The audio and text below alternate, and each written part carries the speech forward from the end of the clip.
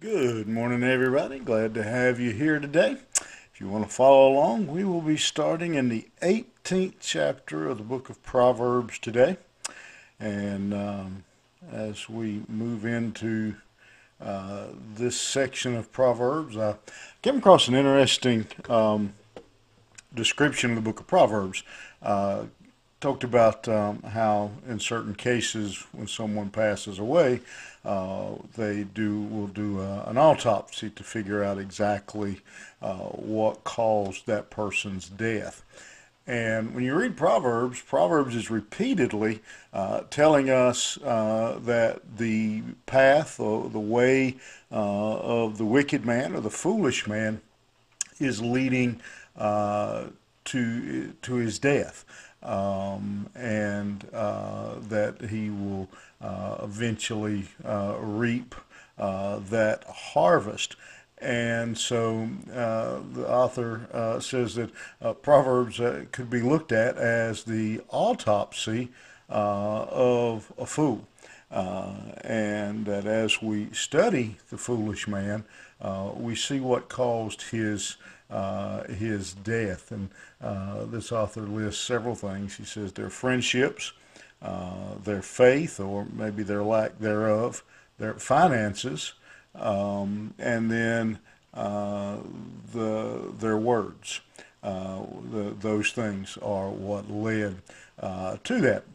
And in this chapter, we're going to see that particularly demonstrated to us. And we're going to be looking today in the first 8 verses at some of the things that show up in a foolish man's speech and some guidelines on avoiding those things. And we're encouraged to have purity, cleanliness in our speech that ultimately leads then to peace in our relationships and in our life. And what we see in this chapter is that really one of the key factors of all of that is the selfishness that a wicked man operates with. That it's all about him.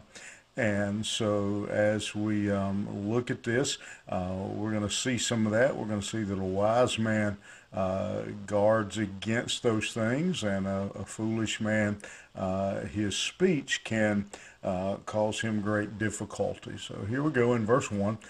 Through desire a man having separated himself seeketh and intermeddleth with all wisdom. A foolish man, again, he says he separates himself. He's only thinking about himself. He is unfriendly. They don't have any relationship with others out of jealousy, out of fear. Of losing somehow losing their position or something, and they give all kinds of excuses for why they do that. But what Solomon says is, he says that goes against all wisdom.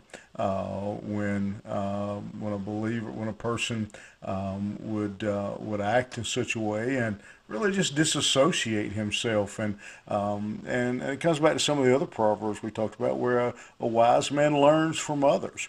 And so a foolish man disassociates from others and therefore loses out on that option or that opportunity to gain wisdom from those around him.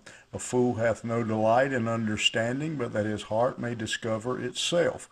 And so this proverb really kind of amplifies that thought of what I was just saying, that a foolish man rejects understanding, wisdom from others, just to basically to hear their own self-talk, to hear their own opinions.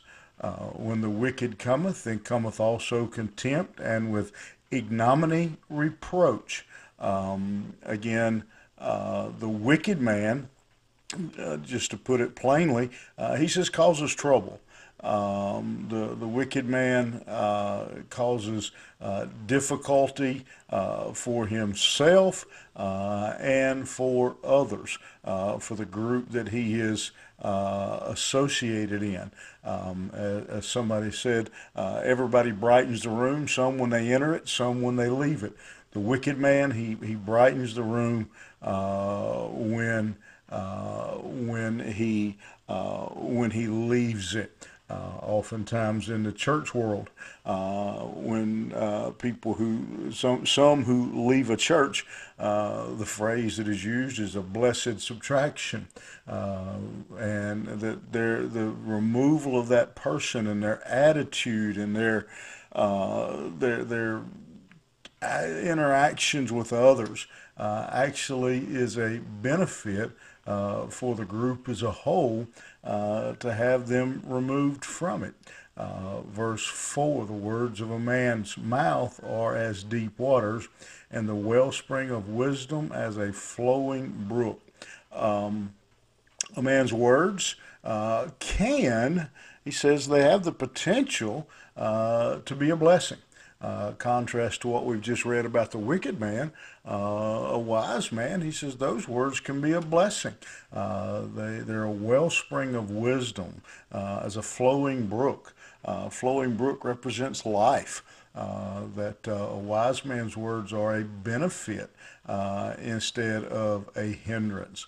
It is not good to accept the person of the wicked, to overthrow the righteous in judgment.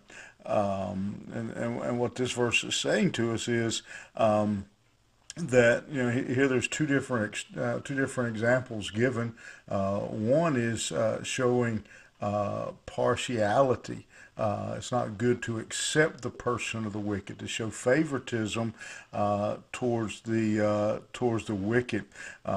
You've probably seen something like that in the workplace, or maybe even in church, where it seems like sometimes the wicked get the attention and everybody just kind of goes along with them. And to let them, it's just easier to get along with them if you just let them have their way. And then the second problem, he says, is don't overthrow the righteous in judgment. Don't condemn the righteous person. Sometimes in the church, we will go along with the wicked man just to get him to be quiet, just to get him to quit causing trouble. But what happens is it never works that way. They just get worse. Verse 6: a fool's lips enter into contention, and his mouth calleth for strokes. He's talking about how a wicked person's words cause what the Bible calls here contention or trouble. And his mouth calleth for strokes, means is saying that they're hateful words. They're calling for people to quarrel, people to fight, to argue. They're causing grief and trouble, and again, many times that gets even gets violent. Says, the wicked person's words, he says, are trouble. Verse 7: a fool's mouth is his destruction, and his lips are the snare of his soul. As I read that, one of the things that I see him saying is give him time. We've heard that saying, give a man enough rope and he'll hang himself. And Solomon here is saying, if you just let the wicked man talk, eventually his own words will destroy him. The words of a talebearer are as wounds, and they go down into the innermost parts of the belly. The wicked man's going to gossip. He's going to slander. That corruption's going to come out in his speech. The wise man doesn't buy what he's selling. The wise man knows not to that the fool's mouth is destruction, and his lips are the snare of a soul. His talebearer is wounds, and they go to the innermost parts of the belly. The foolish man, don't get tangled up with him. Is simply the basic way of saying that. Don't get tangled up in his words, because his words will just destroy you along with him. Wow, what a warning. Some really strong words here from Solomon about the danger and the power even of our words, of our speech. And as I read that and trying to make a positive out of it, one of the things I think about is if wicked words have this kind of power and can do this kind of damage, what can godly, wise words, what can they accomplish? If wicked words can do that kind of destruction, how good, how sweet, how blessed are wise, godly words.